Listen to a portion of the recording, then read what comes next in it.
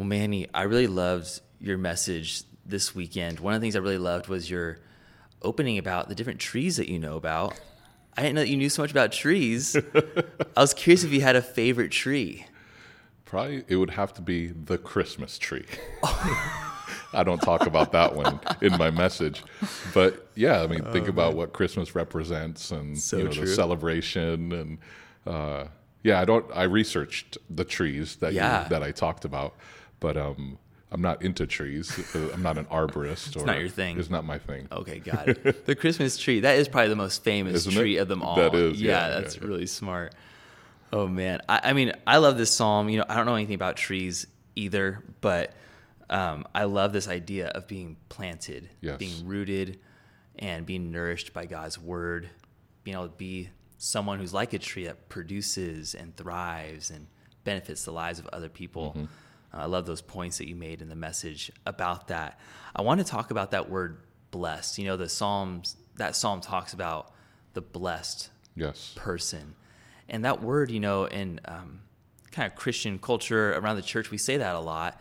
And I think probably most of us know what it means, but maybe we don't know what it means too. Yeah.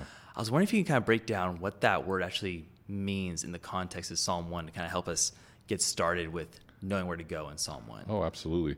Well, it begins by saying this person is the blessed man. Yes. And it actually doesn't define it for us, but it gives us an illustration in verse 3 of what this man would be like. He does 3 things in verse 1. I'm sorry, he doesn't do the 3 things in verse 1. He does the 2 things in verse 2. Right. And he shall be like this tree. And so it goes on to describe the tree. And even though in the sermon I break down a little bit as far as some of the qualities, I think we have to take a step back and think, what are the characteristics, the overarching quality of this tree? And really what I see is a tree that is vibrant, that is thriving, that is healthy, that is robust. I think the mistake we make is that we assume that blessed means, and we impress our definition on it, is everything's hunky-dory. Right. Easy peasy, lemon squeezy. There are no problems. There are no challenges. God must not be blessing me if life is hard and difficult and challenging, or I'm in a valley. We often think that living this blessed life, or being a blessed person, or having blessings from God is only when you're on the mountaintop. But that's not what this picture is describing. It's describing a tree that is healthy, robust, and able to withstand the challenges, the twists and turns, the ups and downs that the environment might throw its way. Yeah. There's a stability, there's a robustness, despite what's happening in the environment, it remains planted, secure, and fruitful. And so that's it doesn't define it for us, but it gives us an illustration, a picture. good. And I love that it does that, because it keeps us from spoiling and reducing blessing to just, it's only for those who are healthy and wealthy. Wow. I love that. Yeah, that picture is helpful. Yeah. I like that you said planted and rooted.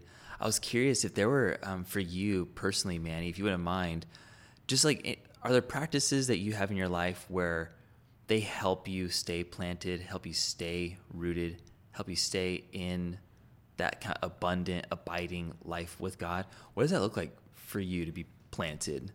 I think at the core, for me, it's a phrase, I didn't coin it, but it's a phrase that I've learned over the past few years, is staying fluent in the gospel fluency. Yeah.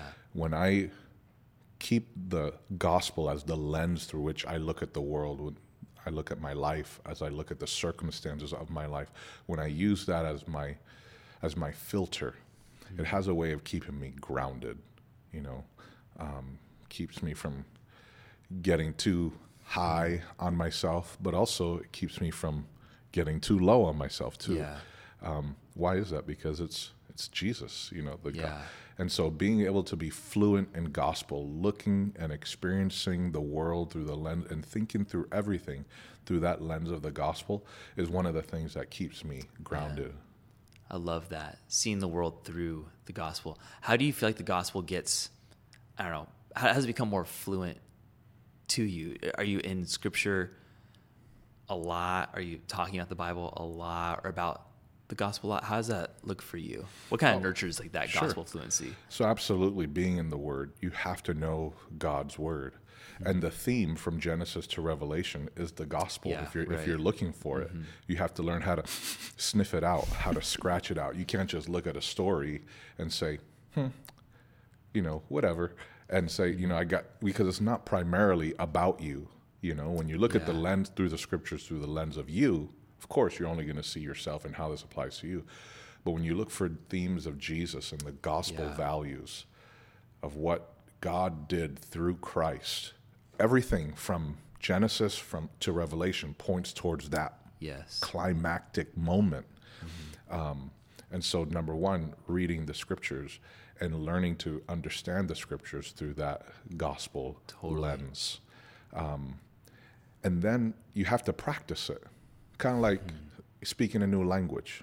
Por ejemplo, yo puedo comenzar a hablar en español ahora, y tú no me entiendes because you're not fluent. I said, for example, I can start speaking in Spanish right now because I'm fluent and you're not. Or you don't understand me because I'm fluent and you're not. It sounded great, though. Thanks. But that's what fluency is like. It's knee-jerk. It's the first response. You don't have to stop and think, how do I say microphone in Spanish? Oh, micrófono. It's, it comes off right away. And so the more reps you get underneath you by reading the scriptures and then on a day-to-day basis thinking through, man, how do I look at this through the gospel? How do I look at this? It just becomes more natural and begins to slip off your tongue the way Spanish does to me. Does that help? That's I think that's so true too. I think about some people, and myself included, when I first got exposed to the Bible and to the gospel, I loved who Jesus was, what he did for me, that he forgave me, that I had this new life with him. But I remember going to the Bible and just being like, I don't know. It feels foreign to me. It's not fluent yet. And that can be discouraging for a lot of people, and it's, I think those early moments of being a Christian, you're caught up with Jesus, but you can get kind of confused with the Bible. And to know that it does take reps. You have to practice. You need teaching. It takes just a while to get it under your belt. That's so encouraging to know, because it's not always instant that you just know everything and receive everything too, although God opens himself up to you, but it just takes time. So that's a really encouraging word, just to know it's a fluency kind of thing. You have to, you just gotta get in the culture of it. You gotta live with it, And finding those opportunities when you sin, when someone sins against you, when you're offended, someone offends you, when tragedies happen in your life, when you observe tragedies in the lives of others, purposely, God, what is the gospel perspective? How does the gospel speak to this? That's how you get those practical repetitions and not just continuing to think the way you normally thought, or the way you've thought in the past. Let me pause. God, how do I look? And you reach out to others. Hey, you're gospel fluent. How do I look at this? What's the gospel theme in this? Yeah, man, it's so good. One of the things we were talking about in this chapter was about good counsel and how the blessed person doesn't listen to that negativity, that those voices that lead away from faith. Yes. They listen to the voices that lead them to faith. And I was just thinking about, those of us who maybe we feel like when we go to our first people, the people who are closest to us, that maybe those people are negative or they don't share the same faith that we do. And maybe we're feeling like, man, I'm kind of discouraged in my faith because I don't have a faith community really around me. How do I get that faith, those good voices in my life? What would you say to that person who's just looking for someone to resonate with their faith? Where do they find those people? How do they develop those relationships? Do you have any thoughts about that? Or get those voices into their lives? Books, podcasts? Do you go to a small group? Absolutely. I think all those are places where you look. Obviously, you go where other Christians gather, the church, a small group, podcasts, books. You start, ask others who are, hey, who do you listen to? Who are people that, that are looking for friends, that need relationship. I'm looking for community too. Can you help Yeah. connect me? Do you know anybody who needs connection that I'm looking for connection? So it happens within community. That would be the first place I would start, is reaching out to others that you already know Yeah. and saying, hey, I need good counsel. I need good friends around me. How do I find those people? Your pastors, maybe it's another godly Yeah, it's a good place to friend, start. a godly friend that you have, family members who have been walking with Jesus. So Yeah. yeah. You were talking too in the message about role models and how you looked up to certain people as examples of faith for you. And I was curious if you can kind of help us understand a little bit about how you chose those people to be your role models. What kind of things were you looking for in a role model as you were starting to live out your faith and gain more understanding of Scripture and what this Christian life looked like? What were those things that you're like, that person, I need to live like them. I need to ask them what they do because they got the life that I'm kind of looking for in this Christian life? Well, I don't think it was always intentional or purposeful. And I didn't because there's nobody who was the complete package. Only Jesus is. Amen. And some people I didn't connect with in particular ways. But one of the people that was very instrumental and influential in my life was Pastor Nate's dad, Bill Holdridge. I was the youth pastor here at Calvary a little over 20 years ago, and I was just a young,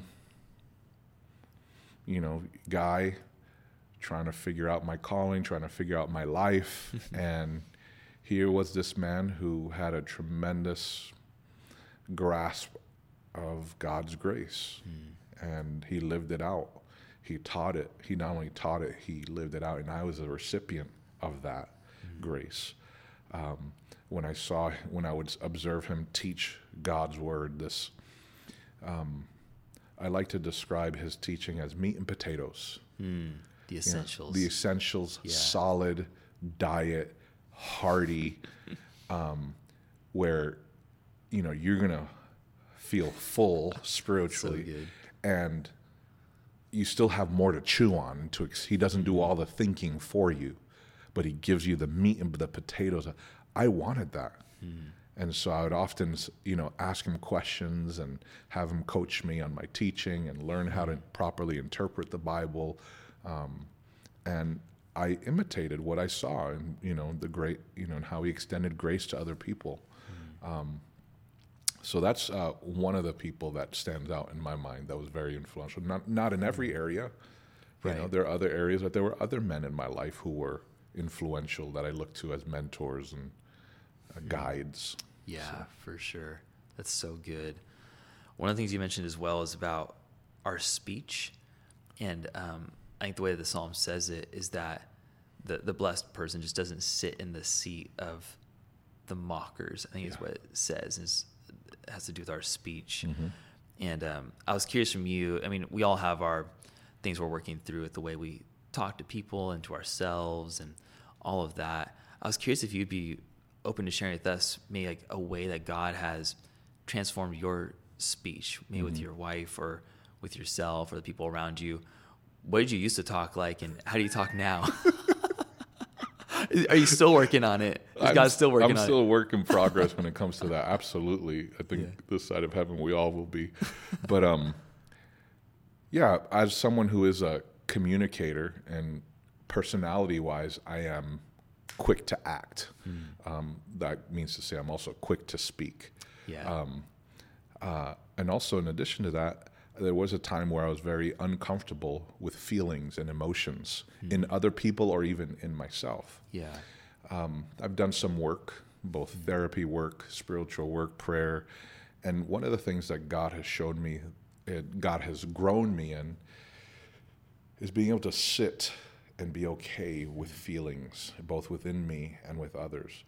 And one of the tips, tricks, tools that I've learned is to lean into that and be curious, not to be shut down and shut off. Be curious by asking good questions. And so using my speech instead of, spitting out information and being quick to answer and offer, being quick to be curious and use my speech to ask questions, to draw the person out, help them put the guard down, help them feel listened to, help them feel valued and heard. In my marriage, that has been transformational. Yeah. Oh, amen. You know, to help my wife process things, because I'm very quick. I can find the solution real quick, you know? And so that is one of the wise ways that I think we should use our communication, our tongues, is by learning how to ask good questions and being curious about people, and not being quick to speak or to offer solutions. You might have the solution, but lay some groundwork first so that you earn the right to be heard. So. There's a lot of blessing that comes from that. Doesn't it? That's for sure. Yeah. Oh, man. Manny, thank you so much for talking with us about this psalm. I wanted just to ask, just in closing, if you had maybe a word for someone who wants to take that next step into being that planted person. Maybe they're feeling a bit uprooted right now and discouraged, maybe feels like a little stuck. How would you encourage them to take that next step towards living a life that's planted in God's word and his character and this new life they have with the Lord? Well, I think we can come at this psalm and see those three things: that blessed is the man who does not walk in the counsel of the wicked, does not stand in the way of sinners, doesn't sit in the seat of scorners, but in his law he meditates day and night, and he delights in the law of the Lord. He shall be like this tree. So we could come at it, and there are those lessons that come, hey, let's do these things. But if we look at this through the gospel lens, we know that this is a constant journey in our lives, is not doing these things and doing the two things in verse 2.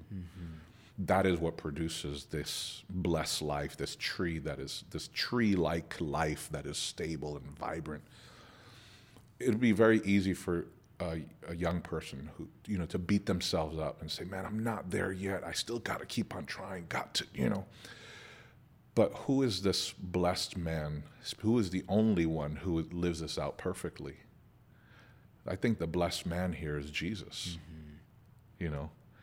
And so to look at this psalm through the lens of the gospel, you are already blessed because of who you are in Christ, because of what Jesus did for you upon the cross, his resurrection. He has poured out all of his blessings upon you. You have everything you need for life and godliness in Christ Jesus. Before God, he looks at you and he says, done, signed, sealed, delivered, lacking nothing. You are blessed. And so it's different when you live from that standpoint. It's saying, okay, now I want to live up to that. So I'm not going to do those three things in verse 1. I'm going to do those two things. And why? Because I am already blessed. I'm not trying to achieve and earn blessing. I am blessed because of Jesus. So I think that's the proper way to live out this psalm. We pray that today's discussion has blessed you. For more information and to take the discussion further, you can visit nateholdridge.com for additional articles and content. If you enjoyed today's episode, please like, subscribe, and share so we can continue to reach people and make Jesus famous in our lives and the lives around us. Until next time, God bless.